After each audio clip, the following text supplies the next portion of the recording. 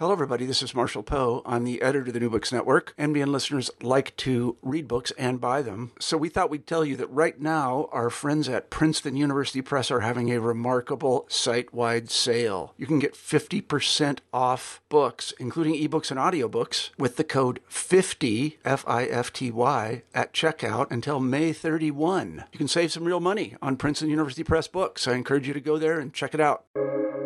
Welcome to the New Books Network. Hello, and welcome back to another episode on New Books in Japanese Studies, a podcast channel of the New Books Network.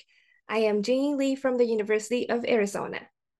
Joining us today is Professor Harootunian in his new book, Archaism and Actuality, Japan and the Global Fascist Imaginary. It was published by Duke University Press recently, and Harry is a historian of early modern and modern Japan. He retired from the University of Chicago a while ago. In this new book, Harry uses Japan as an example to examine the results of uneven capitalist development. So welcome, Harry. Thank you so much for joining us today. Thank you. Thank you. Before we jump into the book, can you perhaps tell us a bit what kind of research that you have worked on? I get it's probably a long journey you have come, but how did you begin this book project? Well, I mean, it's many ways. It's parts of it are, let's put it this way, is a kind of summing up of things that I've done in the past. I mean, I've written a number of works that deal with essentially the intellectual and cultural, often the cultural history of Japan's early modern and ultimately modern. I mean, I don't do early modern stuff anymore. I've done. I've felt that I did what I wanted to do and went on to other things. So what I say is that what I mean by summing up is that the longest chapter in this particular book deals with the problem of the restoration, the Meiji Restoration. That was my first book, actually. I mean, it's entirely different, actually. I mean, what I write in this book is as I say, entirely different from what I had written in Toward Restoration a long time ago. I mean, I just changed my mind in a number of things, and I think I was wrong about a number of things, or at least, I don't know. When I say we're wrong, I'm just saying I took positions that I probably wouldn't take today. Let's put it that way. And I have positions today that I wouldn't have taken that, as a matter of fact. So it's that, but it's also an attempt to kind of think about how one might want to or can organize Japan's modern history, certainly from the late Tokugawa period, into the post-war, our post-war period. And this would be my the way I've organized this book in itself suggests, in other words, a way to look at it. It wouldn't be entirely agreeable to a lot of people that I know, especially a number of my contemporaries. But it's the way that I wanted to look at it. And one of the things that I really wanted to emphasize, for example, is that there's no, between particular moments in Japan's history, I don't really believe that there are causal relationships. I'm not one of these people. I mean, I'll lay it on right. You asked the question of how.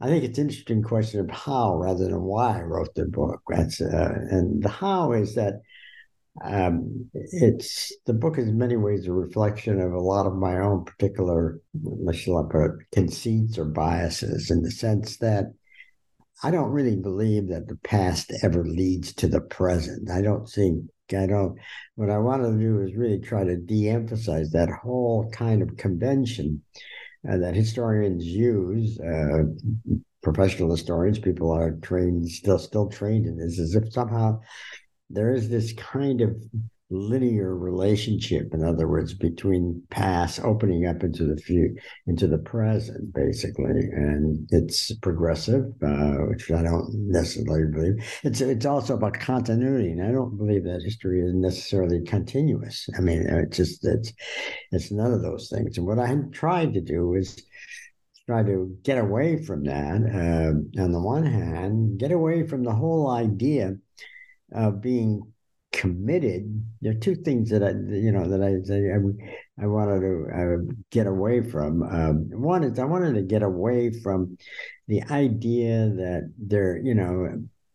there's a fixed point in that we start. The starting point is always a kind of fixed moment in the past. Instead, I wanted to really start with what I think it's a much more realistic position, is that is starting from the present, basically, because the past really doesn't exist outside of the present. We do history in the present, basically.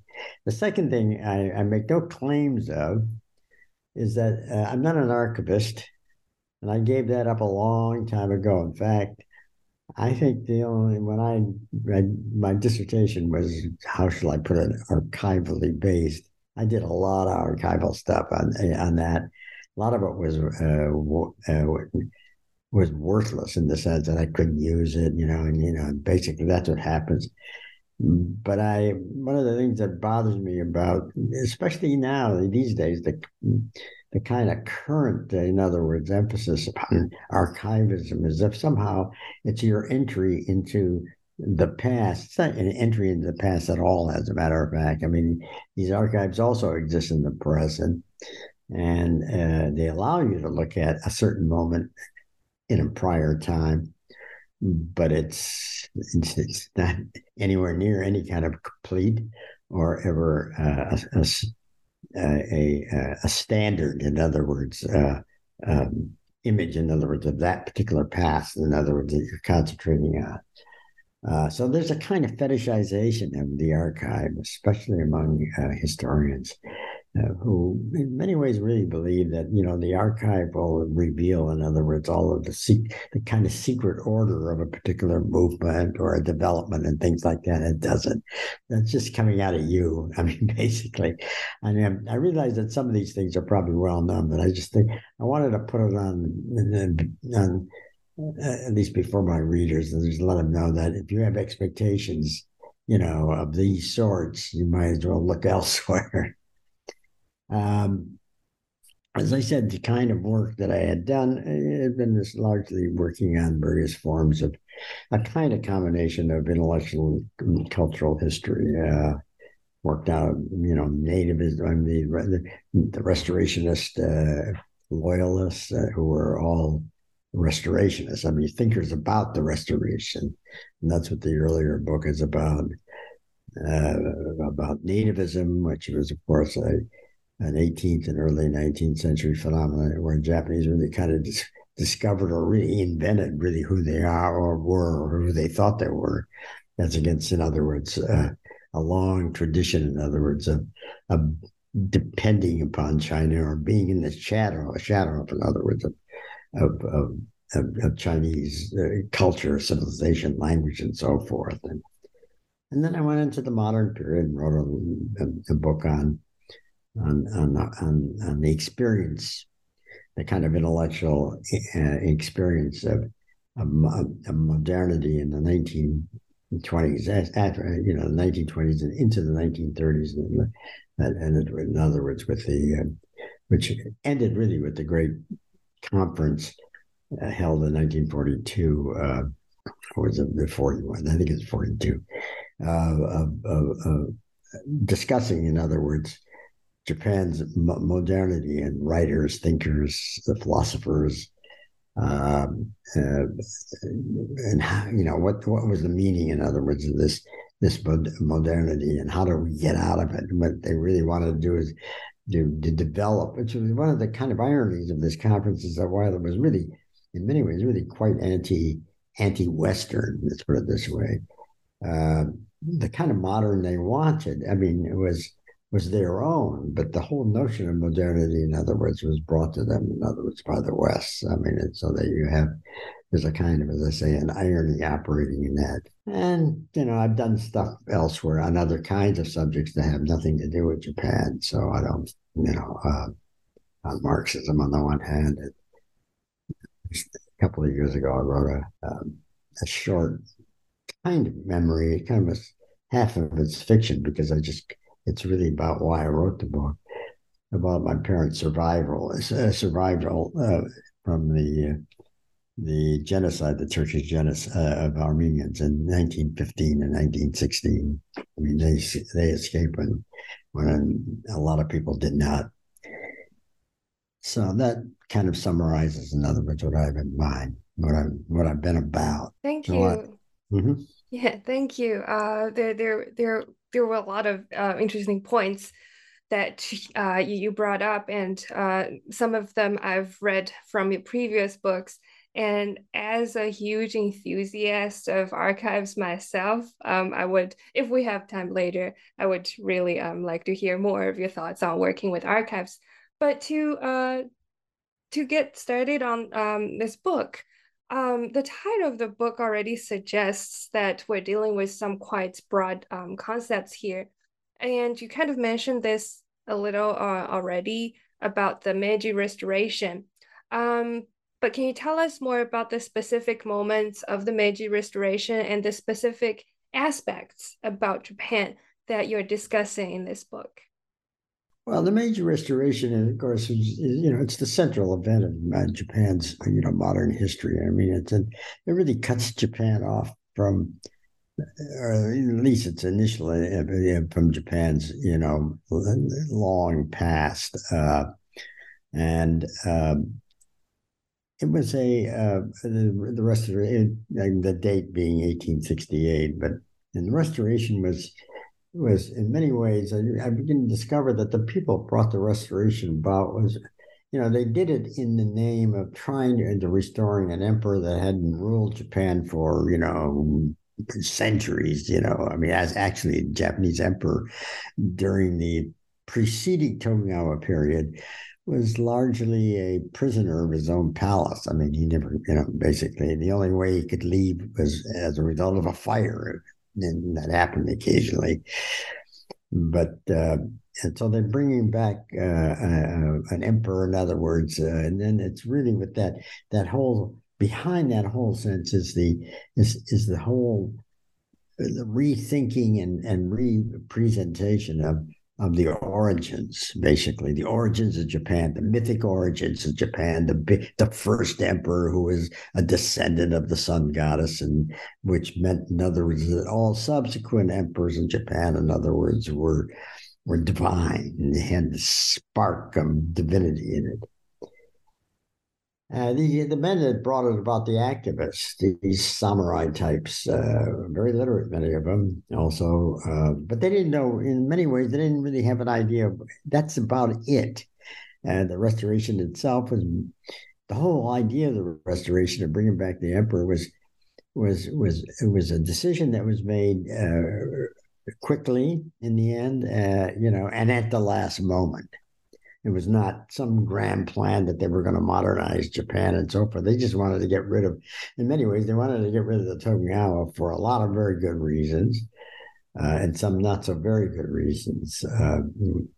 The Tokugawa had kind of caved in, allowing Japan to end its isolation. It's almost 300 years of isolation, and they were criticized for that, and bringing in foreigners and opening up Japan, obviously, to foreign trade with multiple countries like the United States, which opened Japan, France, Germany, Great Britain, so forth and so on. The question about the Restoration, the question, I mean, what the Restoration really became almost immediately a historical problem as to, when I say almost immediately, I mean, that is to say, within decades, I mean, people began to think about whether, well, what did the Restoration actually achieve, or was it what happened, of course, was that once the Tokugawa were kind of overcome, once the emperor, who was just a 15-year-old kid, actually, in other words, he had no experience whatsoever, no more so than all of his predecessors. I mean, basically, a 15-year-old kid who took the reign name of Meiji. You know, was made, to preside, in other words, over this new social formation, a new state. But they didn't even have any idea what kind of state they wanted to establish. And so there is, in other words, what happens is within a few years after 1868, a kind of changeover, where they're and it has to do with the nature of the Japanese leadership and people, in other words, who came to the fore and decided that actually Japan it had to become some sort of highly centralized nation state that had to develop an economy that was consonant or with other trading nations, capitalism, essentially, and so forth and so on. It's there that you get and it's that moment.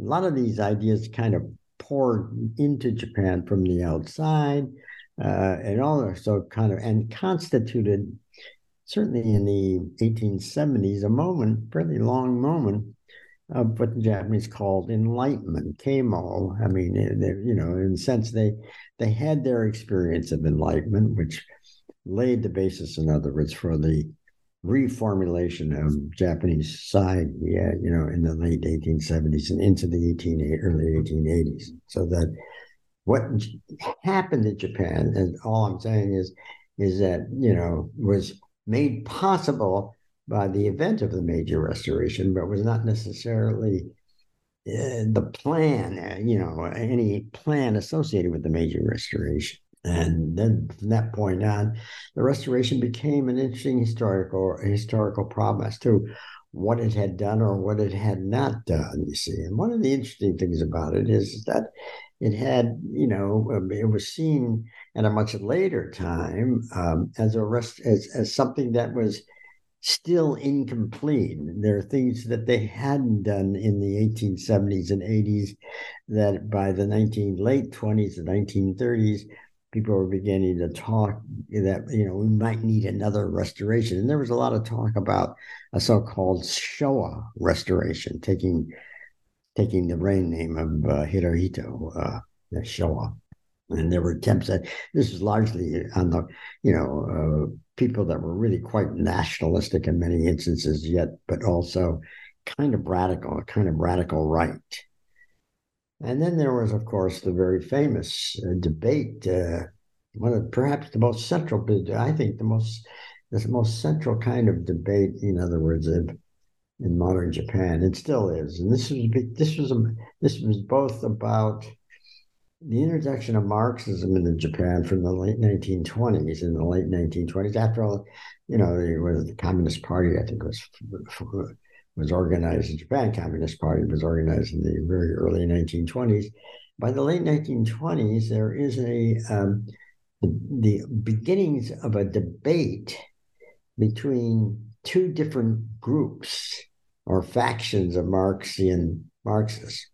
There's the group called the lecture faction, which was associated with the Japan Communist Party, and which was kind of obliged to follow a strategy, a kind of interpretive strategy that was constructed by the Comintern. This is the Communist International, as to what the restoration was and what they still had yet to do. Japan was seen, certainly by the Comintern, largely is still backward, even though it wasn't. I mean, certainly couldn't have, it was not any more backward in the late 1920s than, Russia was in 1917, actually. In fact, probably much more advanced. And that they had, which meant, in other words, that they would study. I mean, and they would look upon Japan, therefore, as a society that has yet, or to go through two different stages of a revolution in order to be able to, they have to go through a bourgeois democratic stage, and then ultimately a socialist stage before they become, and they were not at that point yet, according to the Comintern. But the other group were Marxists, but they had left the Communist Party and were opposed to the idea that, they had to toe a line that was presented to them from the outside by foreigners who really didn't know, what Japan was about. And it was an interesting debate. So one group was called the lecture faction, tied to the Communist Party, and the other group was a Marxian group, which was referred to as the Farm Labor Group. But they were not. They were Marxists, but they were not. They were not members of the Communist Party, and they believed that Japan, the Restoration, was the first stages, or the opening of what they call the bourgeois democratic revolution. In other words, it was already in the first stage, and that they were on their way, in other words, to a second stage. So you can see the kind of difference. There were really two discourses, and when each one presenting, there's papers, there's a whole, you want to talk about an archive. I mean, that discourse produced an enormous number of essays and books and so forth. You have no idea. It's like a mountain of material, from roughly 1928 until about 1933, when it was shut down basically by the state, because they were critical of, obviously, the state. And especially in the lecture faction of the Kozaha, which were very much concerned about what they called, kind of emperor, kind of an emperor state fascism. I mean, largely referring to the bureaucracy, the imperial bureaucracy. And what the argument was really interesting is that the lecture faction felt that as a result, in other words, of the strategy that they had to follow, that modern Japan, say Japan in the 1930s, was still not capitalistic enough. I mean, it was still marred by what they called semi-feudalism. In other words, large elements of feudalism still from the past still existed, which blocked, or presumably said to have blocked, in other words, the development of the capitalism, whereas the farm labor faction were not troubled by that. It's really kind of interesting when you begin to look down and you look at the personnel, but the lecture faction were mostly historians, largely working in the Tokugawa period and trying to argue that, there was very little evidence of capitalism developing in the Tokugawa period, whereas the farm labor faction were largely economists, and they were really very much convinced. They were much more concerned with the present, not necessarily the past. There were historians in that particular group who did talk about the Tokugawa period, some really quite outstanding historians, as a matter of fact. But you could see the difference, and there were just kind of two discourses, talking past each other, basically. And what they did in the end, I mean, it was important intellectually, because it really introduced into Japan Marxism as an interpretive, as a social science as well. I mean, it was, in fact, it became a dominant social science in the late 1920s and 1930s. I mean, it just, and produced an incredible tradition scholarship in sociology, ethnography, anthropology, and ultimately history. But as I said, it was shut down. Many of the participants, especially the lecture faction, were imprisoned and were subjected to what Japanese call conversion. They had to kind of renounce, in other words, their affiliation, or they were in even greater trouble. That's another story we don't have to get into. But so the restoration, in other words, becomes, in other words, and it, even to this day, I mean, there's still echoes of that in that discourse, that development, and there are probably fewer or less, more contemporary historians. There are fewer of the Marxian sort, the kind of classic Marxian sort, and that they're much more, and many of them are much more conservative, and see the restoration. You could see it in the centennial of the Meiji Restoration of 18, and it was in 1968. I remember, and a lot of, produced a lot of stuff by the state, produced a lot of material on the restoration. And you see that another way of looking at the restoration, or what the restoration was a nationalist event. And what it did was, a national event that modernized Japan economically, socially, and so forth.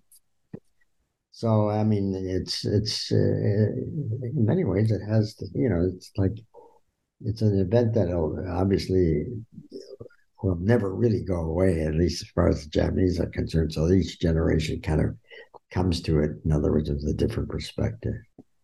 Now that we're talking about the 1920s and 30s, I would like to move on to your next couple chapters, which are about the fascist development around among the thinkers at this time. But I guess before diving into that, can we spend a moment to talk about this very important concept that you use throughout the discussion about passive revolutions? You use this, yes, throughout the book. Can you unpack this part a bit for us? I mean, yeah, I could say a lot about it if you want. I mean, passive revolution is a concept that was which describes what it really is. I mean, it's a revolutionary that is evolutionary more than revolutionary. It's kind of a work in progress. It was organized, or at least it was conceptualized, by Antonio Gramsci. Gramsci was a contemporary of the Russian Revolution, or these both revolutions in 1917. And one of the things he drew from that experience, obviously, was, the kind of practice, in other words, that seemed to characterize especially the Soviet revolution, and that the Soviets, once they were in power, were really, I mean, they had to rely upon, personnel, institutions, past practices.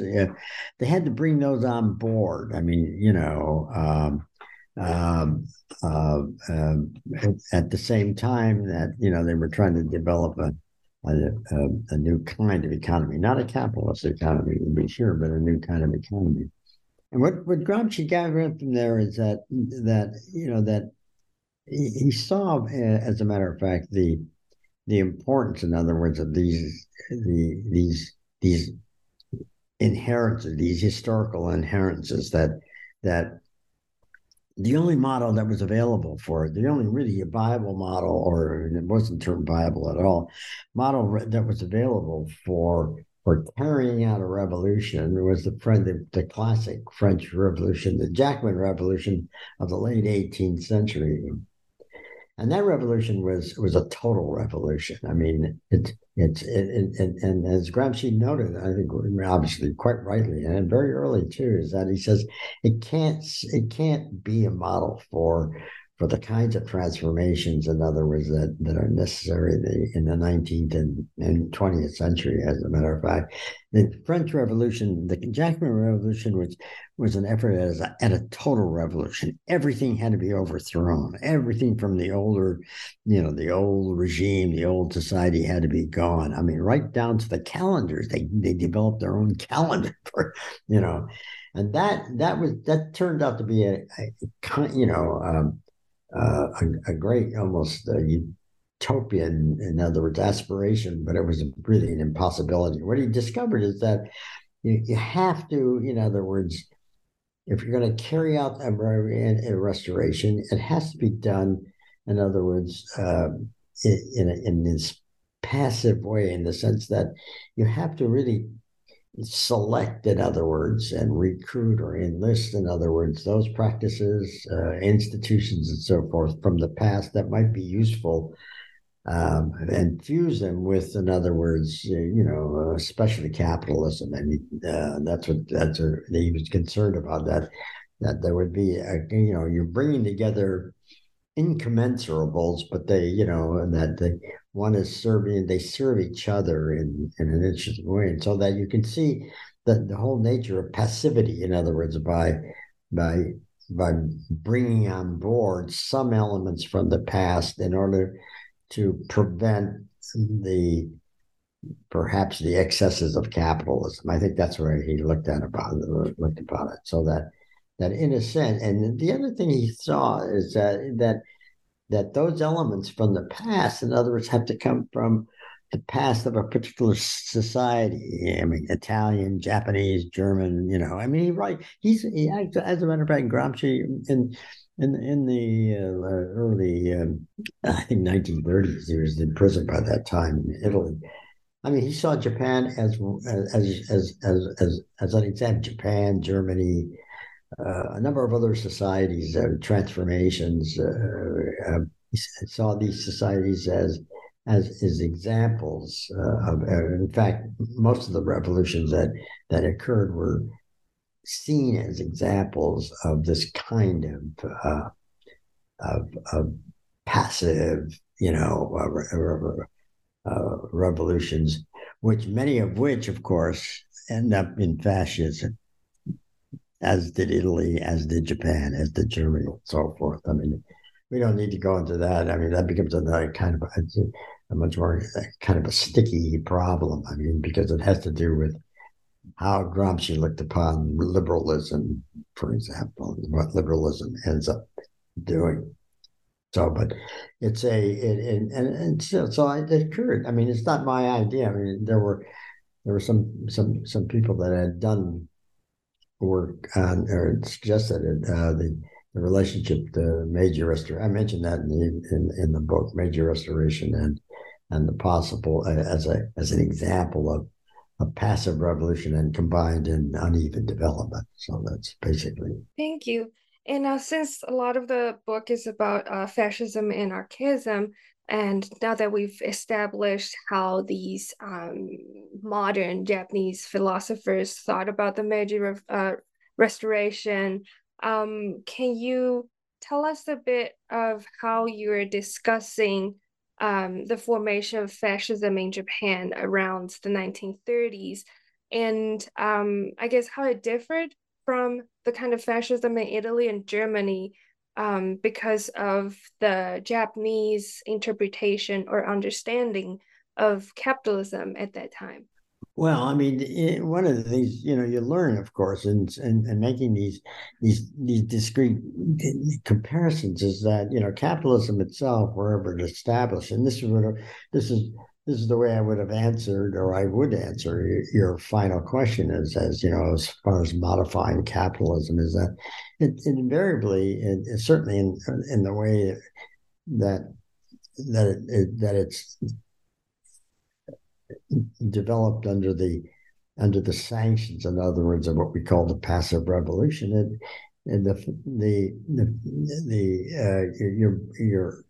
you're developing, in other words, a capitalism that is deeply kind of embedded in other words, in a kind of national history in one form or another, or native kind of a history in one form or another. Words, those elements, in other words, from the past, are there side by side with modern devices, modern capitalism, modern life, for example, and so forth. So that, but they have. But they have the imprint, in other words, of really quite specific, national, how shall I put it, sensibilities, national traditions, and so forth and so on. I mean, so that the Germans, Japanese, Italians, Romanians, there's a certain amount of fascist activity in France in the 1930s. Great Britain, I mean, you find, imagine, even if you look at it, I mean, there were those people looked upon, a lot of Roosevelt's reforms, his regulationism as a kind of step toward fascism in the 1930s. I mean, so, but the point is that they share, in other words, a common ground in having a commitment or a dedication to a particular political economy, which we call capitalism. But on the other hand, you see, I mean, as I say, it's that's constantly mediated, in other words, by the national, specific or different national experiences, so forth and so on. And that's true. I mean, so that also works with the fascism. I mean, the fascisms, there are real similarities. And there's a common ground. I mean, what fascists, for example, in many of these societies, one of the things you see is its complete rejection or of history. I mean, they wanted to throw out history.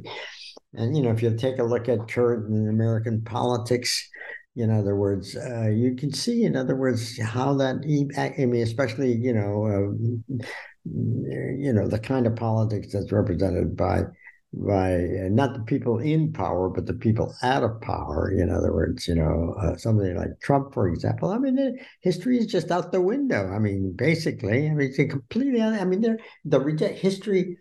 You see, one of the things that fascism has, what brings fascism to a kind of common ground, is that it was very much concerned with, especially in the 1930s, of saving capitalism. I mean, you're faced by a profound, in other words, economic crisis, through global crisis, as a matter of fact, that threatened just to destroy societies. I mean, it was a crisis created by capitalism itself. You see, and yet and so that you have, in other words, the threat of it. You had this threat in Japan as well, in a number of societies, that you have the threat of some form of mass revolution, working class mass revolution, which would have, presumably eliminated capitalism. And so there is this necessity, certainly in part of certain, obviously, groups, to save capitalism from itself. And then you resort, in other words, to these various political tactics. One is, which we call fascism. I mean, powerful authoritarianism on the one hand. I mean, political authoritarianism is rejection of history. And in many instances, the ideologies that fascism embraced, yes, of course, they're all different because they reflect these national, in other words, traditions. So, you get something called Romanita in Italy, which with Mussolini's regime kind of completely identified itself with, the glories of Rome, ancient Rome, for example. The Germans, had, what they called represented were represented by the 1,000-year Reich. In other words, Germany would which was a medieval, basically an old medieval kind of concept. And Japan went to its origins, its mythic origins, and instead of history. See, the problem of history for fascism is that history is dangerous, because if you have history, you also have the sense that things pass. And what was fearful, one on the hand was fearful, is that one of the things that might pass, in other words, into history, is capitalism itself. So you don't need, you really don't, you don't really don't want that reminder. And you don't need a reminder that, things in the more immediate past or another time might have been better than they are in the present. I mean, history is dangerous in many ways in that sense. But it gets replaced, in other words, by these archaic myths, one form or in other words, which are used, in other words, and which are, I mean, these myths, you appeal to these myths, in other words, in order to, this, to redo or kind of resolve, in other words, the problems of the present. The present is really what fascists were particularly concerned about. So that in the case of the Japanese, but I don't think the differences were, despite the content of these ideologies between these various countries. These ideologies, these kind of, we call this archaism, were used, in other words, to guide the present. I mean, so you want to replace, the present with, you replace the history, in other words, of the present with these new, not new, but these mythic, in other words, exemplars. In other words, many of them are, false. I mean, you can't, the origins of Japan is it's all myth. It's a fog of myth, in other words, which was now being presented as if it had actually existed. And I think that's true of all of these. For example, it's a little like saying, making America great again. When was it great? Or when did it end? Now, so that there are these, as I say, shared similarities, but yet, real differences, in other words, which, as I say, were more reflective, in other words, of these the experiences of these various individual societies, and I think yes, so that we say, oh, well, they're really different, but as I say, those differences still have to be kind of balanced against the shared commonalities, in other words, of these states. Both their capitalisms as well as their various fascists. And basically, that's the argument that I make, largely on the basis of Japan, which of course I know the best, but I did look at some of these others, and there is, as I say, I mean, I'm quite willing to admit to the difference in contents. Let's put it that way, but there's some important similarities. Indeed. And having unpacked all these very important conceptual questions, can you tell us, I guess, briefly how, in your entire argument of the book, how you would characterize the relationship between fascism, archaism, and capitalism in Japan? Well, I think that fascism is kind of embedded in capitalism, actually. I mean, I think that, that it's like the ghost in the machine, but when something happens to the machine, fascism kind of appears there, therefore appears as its resolution.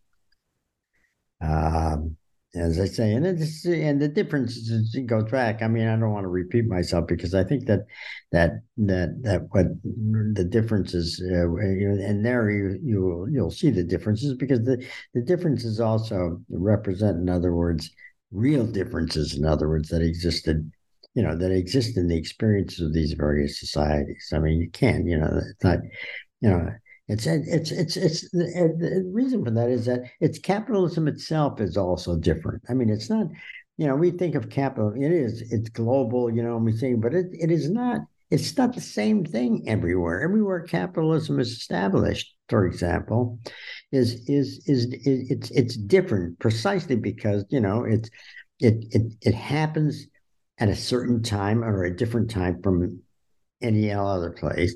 But more importantly, that problem of time, in other words, and place are powerful mediators to shape capitalism to a particular society.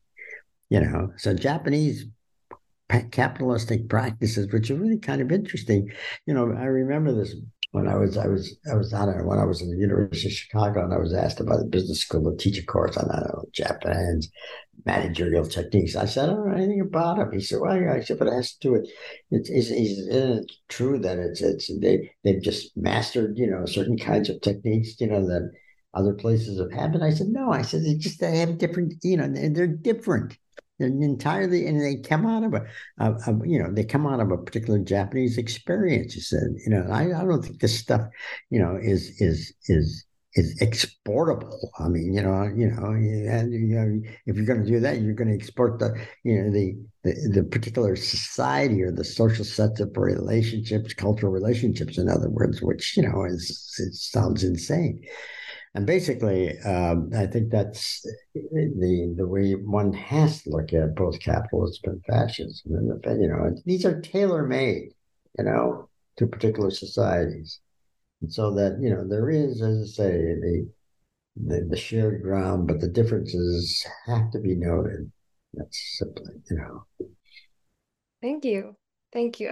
That's a lot. There's a lot to think about, not only from this book, but also to connect it with the discussions you've made in your previous books as well. But thank you so much for your time, for joining us today on the channel. Well, thank you for the opportunity to have me talk a little bit about this book. Thanks again so much. Thank you. And we really didn't get to cover a lot of other very interesting discussion. 45 minutes. Yes. Oh, I could have gone on forever. So for listeners who want to learn more about Japan, its capitalism, and I highly encourage you to read this book because it's such a dense book. Make sure to check out Archaism and Actuality, Japan and the Global Fascist Imaginary by Professor Harootunian. I am Jinyi Lee from New Books in Japanese Studies. Please stay tuned for our next episode.